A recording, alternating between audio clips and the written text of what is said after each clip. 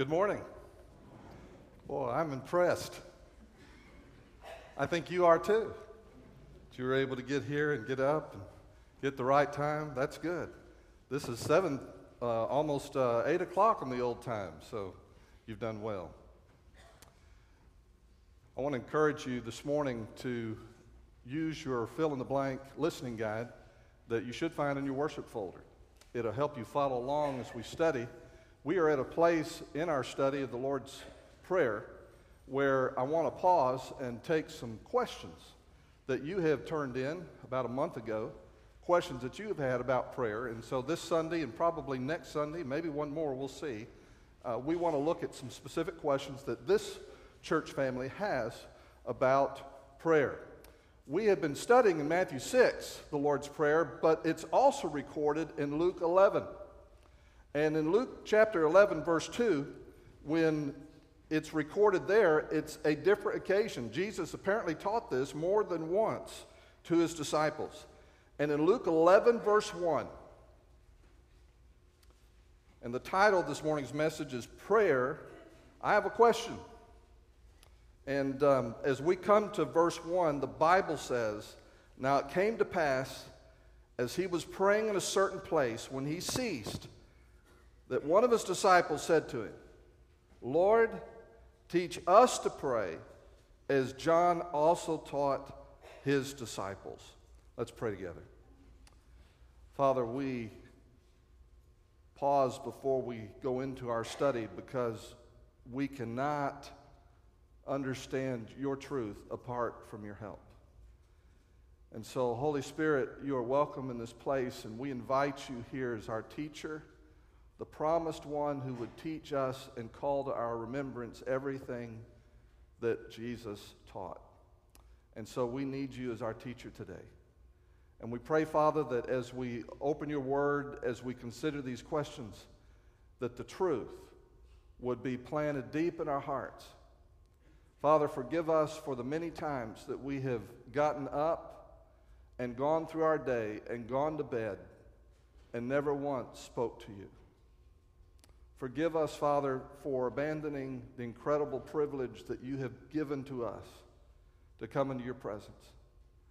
We pray that you would strengthen our hearts, deepen our faith, stir our souls, so that increasingly, Lord, we would not only practice prayer, but we would be devoted to you in our prayer times.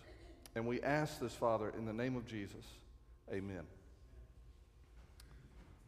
This is the only question the disciples ever asked Jesus. It's the only thing he was ever asked by the disciples, specifically to teach us this thing. They never asked him, "Lord, teach us to perform miracles. Lord, teach us to cast out demons. Lord, teach us how to heal the sick. Lord, teach us to do these miraculous things." They had made a connection between Jesus's excursions where he would disappear and he would pray in the morning or in the evening or all night long. They made the connection between his prayer life and what was happening in his daily life. And so this was a specific occasion where he had been off praying, and when he came back, the disciples said, "Lord, teach us to pray." And so we have been studying the Lord's Prayer from that vantage point. And we have seen that what Jesus gave us was not a piece of liturgy, simply words to recite as a congregation on Sunday morning. But he was actually giving us an outline of how to pray and what to pray about. And so if you've not been here for that study, I encourage you to go online, go back, and you can reconsider that study. But we're at a place where about a month ago, I invited some of you to jot down some questions. And I say some of you because I did it 1 hour and didn't do it in the other hour. And this morning, when we have the little tear-off tabs on your worship folder, when you tear that off, if you have a question about prayer that you would like to throw into the mix, I can't promise you I'll get to it, but if you jot that question down and drop it in the offering plate when it goes by, we'll take a look at that as well. But I've been getting questions, and people have been sending them in. I've gotten some by email. A couple of you have texted questions to me, and then we had some that were turned in. Before we look at 3 of those questions this morning, I want us to just kind of pause a moment, and I want to issue a kind of caution before we look at those questions. And let me do it this way, a couple different ways. A man once bought a donkey from a traveling preacher. And as that preacher traveled, he would pray. And so the donkey took commands based on the preacher's prayer life. And so the preacher told him it's very simple to control this donkey as he handed the reins over to this man that had just bought the donkey. He said, if you want the donkey to go forward, simply say, hallelujah, and the donkey will go forward. When you want the donkey to stop, and this is how he would do, he would pray, pray, pray. When he got ready to his destination and he was through praying, he would say amen. So he said, when you want the donkey to stop, say amen. The man said, got it. So he gets on the donkey. He says, hallelujah. Donkey starts moving along. And it's going really well. And they travel, and they travel, and they travel. And then the donkey's going in the same direction towards a cliff. And he says, whoa, donkey. Nothing happens. He can't remember how to stop the donkey. He says, Bible. Nothing happens. He says, church. Nothing happens. He says, stop. Nothing happens. So finally he prays, dear God, would you please make this donkey stop moving towards the cliff? Amen. And right when he said amen, right at the edge of the cliff, you know what happened. The donkey stopped.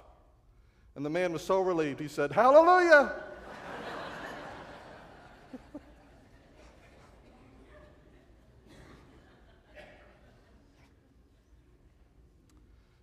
Sometimes prayer can be viewed by you and me as something mechanical, where if I just say the right words, if I can utter the right words, if I can say it the right way, kind of like a formula, then God's going to hear me. And we can't ever let prayer become mechanical like that. I've had the privilege several times over the course of my life to visit Niagara Falls outside Buffalo, New York. And several times growing up, and then Gail and I have been there, and we've had opportunities to visit. And typically what you want to do when you visit a place like Niagara Falls is you want to eat at a restaurant that overlooks the falls. It has a big picture window, and you want to get a table by that so you can look at the falls. And so when you go and you see that, it's a pretty awesome sight. You have the Horseshoe Falls, Canadian Falls, and they're massive, millions and millions of gallons per second going over this precipice. And then you have the American Falls, this magnificent sheet of water that's going across next to it. And one of the things I've noticed is that we could sit there and we would watch the falls and we would be kind of awestruck looking at the falls. But the waiters and the waitresses and the busboys in the restaurant never looked at them. Never looked at them. I might get up and walk over to another point at the picture window to see something, more clearly, but the waiters and the waitresses, they never looked at it. Never even paid attention to it. And sometimes if you and I aren't careful, we're kind of like that when it comes to prayer, is we go to pray because we need something. We approach God because we're in trouble, and well, we should. Nothing wrong with that. But we need to understand that the greatest thing that you and I must always keep in mind about prayer is who we're talking to. And never lose the sense of wonder that we have the opportunity to go into the very presence of God in His throne room and talk to Him. And it is a great privilege. And so whenever we discuss these questions, please keep that in the back of your mind. Praying is simply talking to God, who is a person, and it is a relationship that you and I have with Him. That being said, you've turned in some great questions, so let's look at 3 of them today. Here's the first question. At times when I am broken and feel unworthy, how do I approach the Father when all I have are tears and feelings of despair? Have you ever felt that way? Either there's a great crisis or burden or hurt in your life, or you have done something that has created a crisis, a hurt, or a burden in your life. Have you ever felt that way? And you wonder, How could God, who is holy, and how is God, who is so perfect and pure, how can I go and speak to a God like that? I want to call your attention to Hebrews chapter 4, verses 15 and 16. And this was actually a verse that some men and I studied on our Thursday morning men's Bible study last year. Here's what it says, Hebrews 4, verses 15 and 16. Here's what you got to keep in mind. For we do not have a high priest who cannot sympathize with our weaknesses, but was in all points tempted as we are, yet without sin. Let us therefore come boldly to the throne of grace, that we may obtain mercy and find grace to help in time of need. I want to look at some of those words, and I think this will answer the question. First of all, just look at what we're being told to do there in verse 16. Let us therefore come boldly to the throne of grace. To come boldly means to come without hesitation and without reservation. It is an open invitation by the Lord Jesus to come to him, period. Now, why is it wide open that way? Well, he refers to himself in this passage as a high priest. And those of you who are Bible scholars, you'll know in the Old Testament, the high priest was the one who stood between God and man, mediated God's direction to the people. He was the one who stood in the place of the people, representing the people to God, representing God to the people. And when they sinned, he was the one that went through a very visual process of slaughtering the animal who died or paid a price for the sins of the people. And so this high priest had this role of interceding for the people and going to God on their behalf in spite of their sin. And he is our high priest. He's the one who went to the cross on our behalf and died for our sins. He's the one who continues to intercede for you and me now on behalf of the Father. He's always on our side. His whole purpose in coming and dying on the cross was to bring glory to his Father and bring us to his Father. And so he is our high priest. Now, what's significant about this passage is that he tells us something about Jesus that you and I must never forget. We have a high priest who can sympathize with us. And the word sympathize there is the basic English word sympathy, but in the original language means the same thing. It means to share the same feelings that we have. And so the Lord Jesus fully understands what you and I feel. Why? Because he has felt those things. Now, he never experienced guilt, but he certainly experienced temptation. And that's why it says, we don't have a high priest who cannot sympathize with our weaknesses, but was in all points tempted as we are, yet without sin. He felt that inward pull of sin. He recognizes how difficult it is for you and I to resist temptation. He recognizes the tragedy when we fall and when we fail and when we go ahead and sin. Now, I read a quote to you last week, I'm not going to read it again, from C.S. Lewis, who talked about the significance of this verse, although he didn't reference it directly. When you and I resist sin for 5 minutes, we feel the pull of sin. But a person who fails and gives in after 5 minutes will never know the full weight of what it's like to resist sin for an hour. And the person who gives in after an hour is never going to understand the full weight and the power of sin involved in resisting sin for a whole day or a week or a month. And what the writer of Hebrews is telling us is Jesus felt that pull and resisted sin not for 5 minutes or an hour or a day, but for his entire life. He felt that pull and that weight. He fully understands the power of sin and the weight of sin in a human heart. He says that he can sympathize with our weaknesses, and then it talks about that we can find grace to help in time of need. So many times we think of our failures and our inadequacies as somehow something that disqualifies us from coming to the throne. What you need to fully understand from this passage is those are not things that disqualify you from approaching God. They are your qualifications. Your weaknesses, your failures, your needs when you recognize them and you are concerned about them, repentant of those things, when you come to him, it qualifies you to come to him. It's the person who thinks they have it all together that are the least qualified to come before him. And so the word help, we come to a throne of grace, he says. Let us come boldly without hesitation or reservation. Come to a throne of grace. It's significant that's a throne because who sits on a throne? A king. And it's a throne of grace. And what do we get at this throne of grace? That we may obtain mercy. What's mercy? Mercy is me not getting what I should get. You understand that? Mercy is me not getting what I should get. So we find mercy and we find grace. Now, grace is just the opposite of mercy. You say, you're confusing me. Well, mercy is God saying, you deserve this, but I'm not going to do it. So that's mercy. Grace is, you don't deserve this, but I'm going to give it to you. That's grace. And we find that in time of need. So when you and I feel our need, when we feel least qualified, least able to go before him, as this person who posed this question said, I'm broken and I feel unworthy, how do I approach the Father?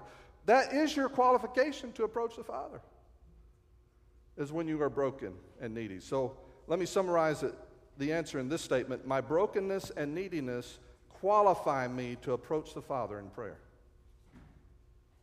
The very things I think keep me from him are the very things that can take me to him. Second question.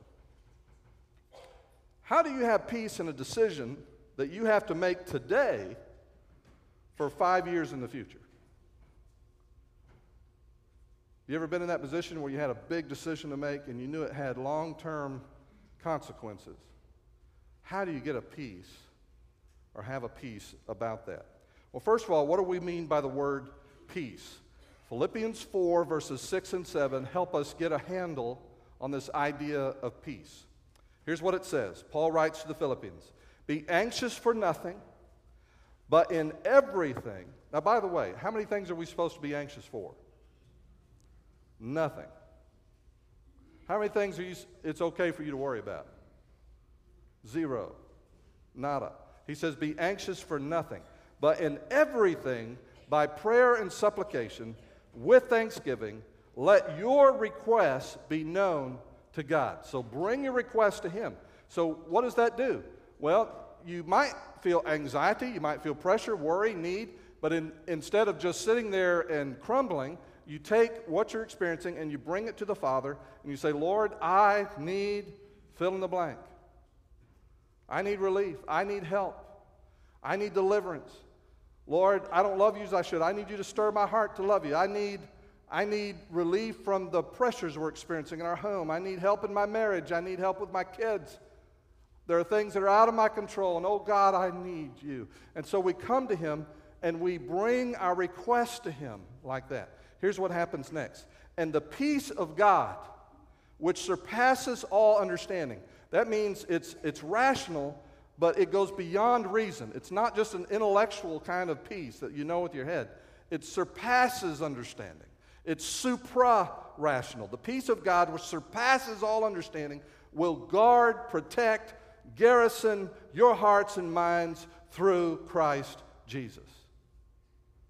Now, in the Scripture, when the word peace is used, it's used in two different ways, and you have to look at context to figure out what it means.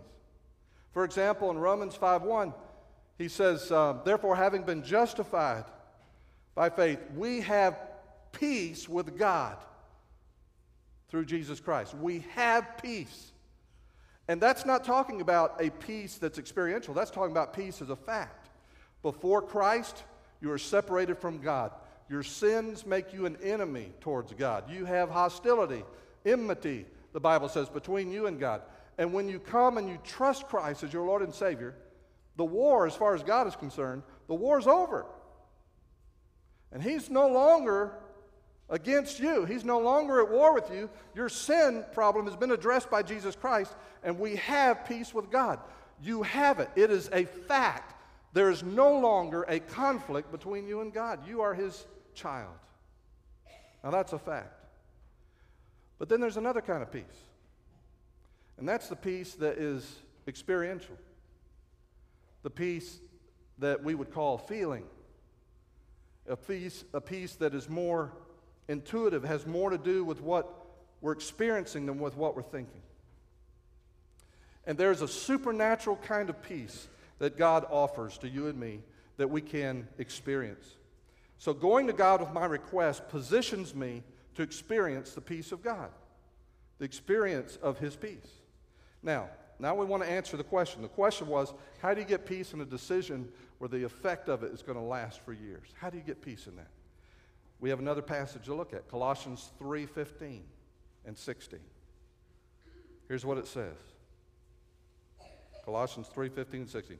And let the peace of God rule in your hearts, to which also you were called in one body, and be thankful. Let the word of Christ dwell in you richly in all wisdom, teaching and admonishing one another in psalms and hymns and spiritual songs, singing with grace in your hearts to the Lord. Look at that first phrase. And let the peace of God rule in your hearts. That word rule describes the very same activity that an official conducts at an athletic event, like an umpire or a referee. And they call the play as being safe or out. They call it as being correctly done or not being correctly done. And so the peace of God, this experiential peace, we are called or told to allow that sense of I am okay with this and I believe that God is right with this, or my sense of dis-ease, this is not okay, I don't feel good about this, I can't tell you why, but intuitively in my heart of hearts, this is not working, this is not right. You say, that's pretty subjective, Don. You mean I'm just supposed to trust my feelings? And all the time we encounter decisions with huge consequences. People are asking, should I move or not move? Should I take a job or not take a job? Should I marry that man or that woman? What should I do? And we take those questions very seriously because we know the long-term consequences of those decisions are big. They last for years. But you know what the truth is? Every decision has long-term consequences.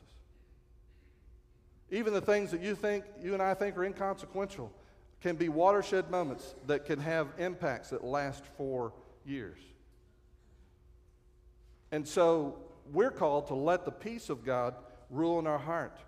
Now notice what follows in Colossians, because it's almost as if the Apostle Paul knows that we're going to question this. And the very next thing he says is, let the word of Christ dwell in you richly. So on one hand, I should let the peace of God rule in my heart, but at the same time, I've got to let the word of God dwell in me richly. So what does that mean? That means when someone comes to me and says, I have a peace about doing X, Y, Z, and it absolutely contradicts the word of God, then I can say to them, based on the authority of God's word, that the peace of God is always going to be subject to the will or the word of God, and there's no way that is a peace from God. It's not. A man comes to my office and he says, I don't love my wife anymore. I'm not happy with her. We're not happy together. And so I've prayed about it, and I believe that the best thing for us is that we separate and divorce, and I believe that's the will of God because I have a peace about it. I have a peace about it. And I can tell you that Ephesians 5:25, that husbands are told to love their wives as Christ loved the church and gave himself for her. And so the picture there is Jesus Christ, who held nothing back in his love for the church, gave his life for her, laid down his life for her, no matter what cost it was to himself. And he says, husbands, love your wives like that. There is no way God is going to give you a peace about leaving your wife. That's not from him. But at the same time, it's important that we have a peace from God, and that our hearts be settled, and that we know that God is leading us, and God's word is a huge resource for us in that way. So the peace of God will never contradict the Word of God. So here's the statement that I would like to share with you that answers that question. The peace of God is an inner experience. It is real. An inner experience of harmony with the will of God. When you know that you're in the zone, you know that you're doing what pleases Him and what honors Him. It's an inner experience of harmony with the will of God that flows from relying on God for protection and direction. Protection and direction. So ultimately, our goal when we pray is to rest in Him. To come to Him in such a way that I can unburden the load that I'm carrying and leave it with Him. The peace of God that passes understanding, He says, will be mine. And then once I obtain that sense of God's leading and protection, I need to hang on to it. Keep it. Let it rule in my heart. It doesn't matter if the consequences of that decision last 5 years or 5 minutes. I need to approach it the same way. The last question is this for today. Do you believe that as a church, we are seeing prayers answered at the level we should? If not, why? Do you believe that as a church, we are seeing prayers answered at the level we should? If not, why? When I saw that question, I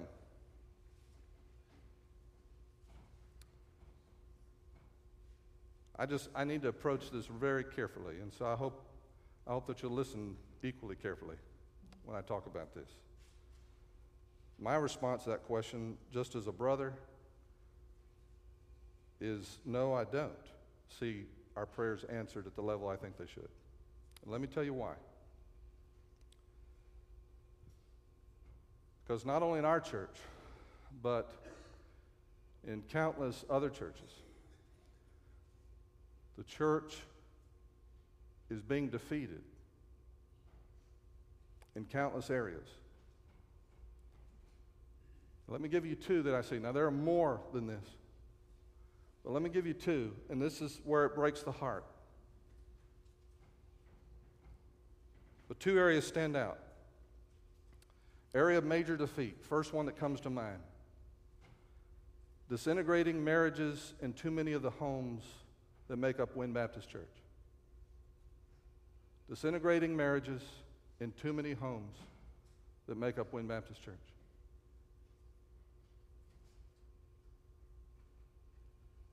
And you may or may not be aware of it. But as you and I become aware that that is happening, there should be a sense of urgency.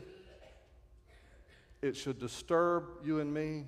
It should bother you and me when we recognize that that is happening. Let me tell you another area.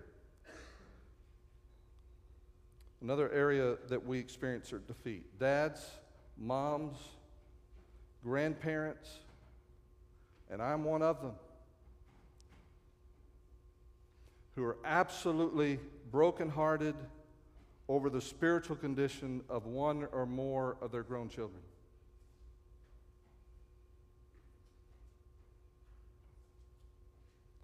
And their children may have been raised in church. They may have had, we joke about it, they may have had a drug problem where they were drugged to church every Sunday. And we wonder, with all the exposure that you gave them as a parent, how could it be that they could be indifferent to God or antagonistic towards God or struggling with dark addictions or just plain caught up in the pleasure rat race that the world system offers them? And we wonder, how can that be? The church, us, we need to surround and intercede on behalf of hurting marriages and hurting moms and dads.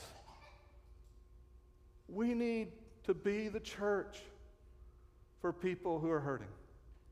And we do for those sometimes that we know about, and there are so many others that we don't know about. And we desperately need to be about interceding for the brokenness in our church.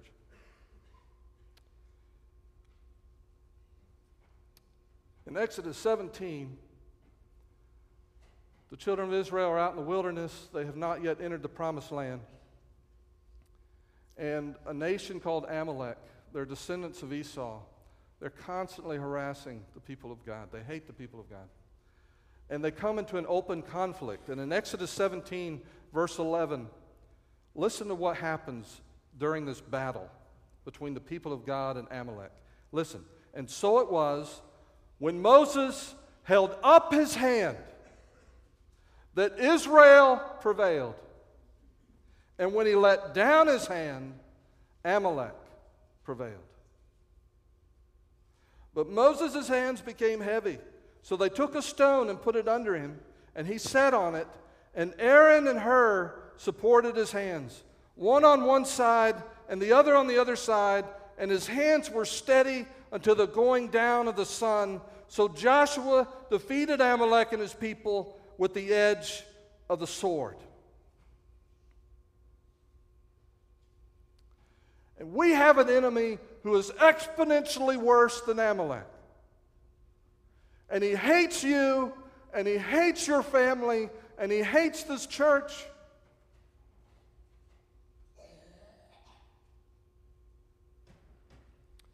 And his attacks are relentless. He does not sleep. His attacks are nonstop.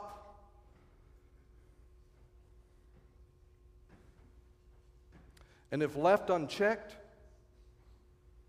if we do nothing in response to that, the trajectory of what's going to happen to this church and the church in North America is pretty grim if we just let it go. Moses understood, in contrast to what's happening to the church in North America, Moses understood that the battle involved more than soldiers and shields and swords, more than programs, more than pastors, more than buildings. Moses understood it was a battle in an unseen world that was dramatically affecting the world that we see. And the intercessory prayer is how you and I enter into that battlefield. I want to illustrate this using the analogy of an interception in football. So I want you to watch this. I think this is 2009 Super Bowl, Pittsburgh Steelers versus Arizona, whatever they are, Cardinals, Rednecks, what are the Arizona people? Anyway, they lost. This was Pittsburgh's 6th Super Bowl win at Super Bowl 43. Watch how this game unfolded. Fourth quarter. Then came the most fateful moment of Super Bowl 43. 18 seconds left of the second quarter. First and goal, Arizona at the 2-yard line. Steelers show blitz. He throws the pass up. It's going to be picked up. James Harrison has it. He's running up the sideline. 25-30, 35-40. Still on his feet at the 45 and down. No, he's still on his feet. Here comes Harrison jumping over people to the 20, the 15, the 10, the 5, and that's a touchdown for Pittsburgh.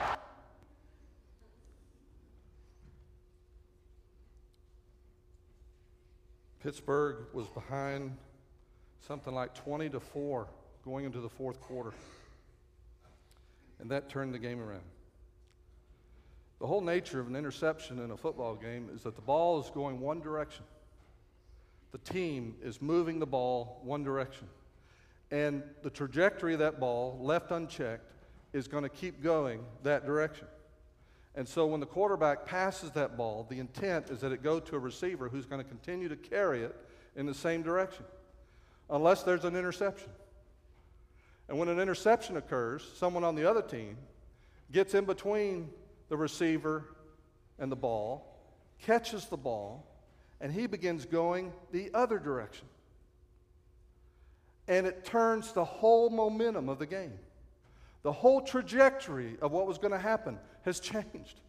They thought they had it cleaned up. They thought it was done. They thought they had this game in the bag. It was one in the history books. They were wrong. There was an interception.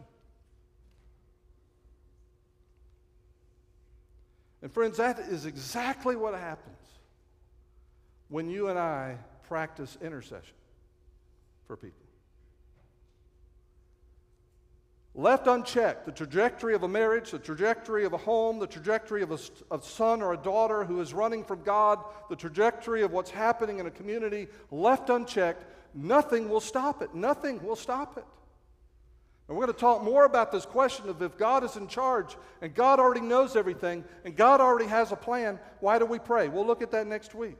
But right now, you just need to understand that the whole nature of intercession, interceding for people, is that when we see the trajectory going one way in their life, that we step in and we turn it around.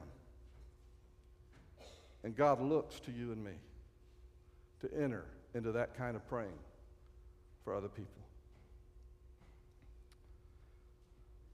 A marriage that is failing is restored. A spiritual runaway is returned home. The blind see, and the lame walk, and the deaf hear, and the prisoners are set free. Here's the final statement I want to leave you with. When God's people practice intercessory prayer, the trajectory of the battle turns from defeat to victory. When God's people practice intercessory prayer, the trajectory of the battle turns from defeat to victory. God has much more in mind for Wynn Baptist Church than having a full house and whether we're all here at the same time. He has much more in mind than our attendance and our giving. He has much more in mind than how many Bible study groups we start and how many grow. He has much more in mind for His church than that. He wants you and I to experience spiritual victory and to turn around the trajectory of our community, of our region, the Delta, of our nation.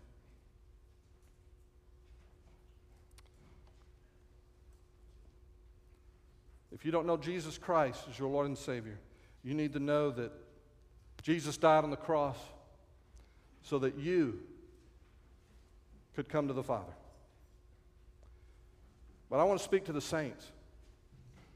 Those of you that know Jesus. You know you're a saint if you know Jesus, right?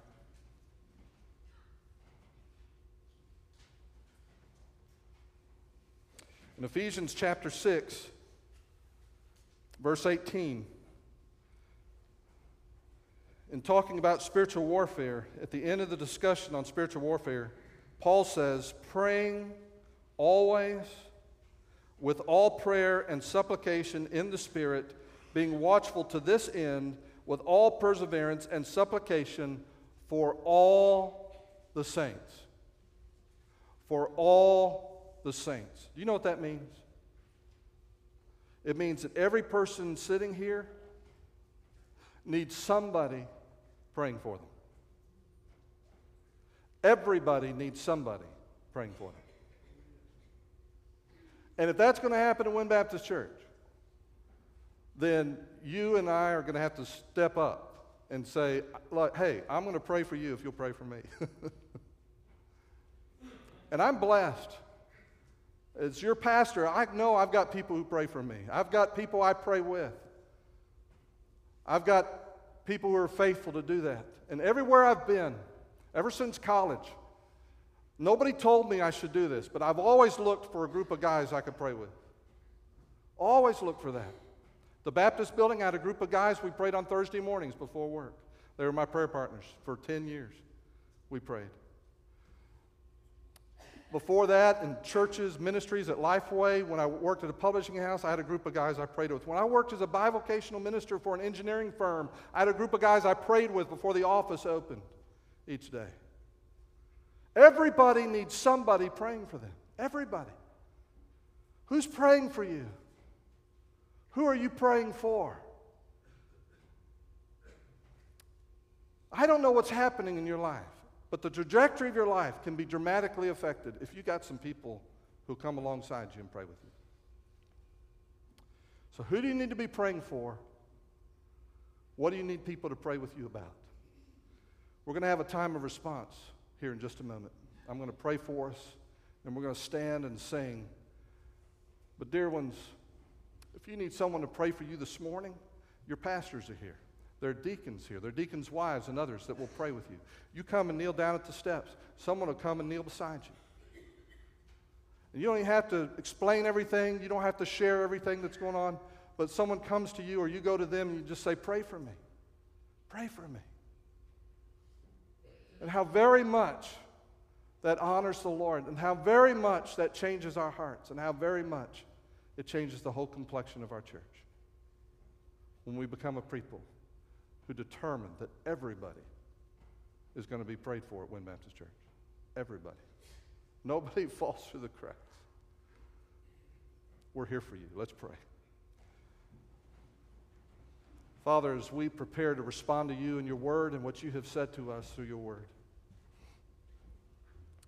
may we be people who not only learn the truth about prayer, but we implement it in our life.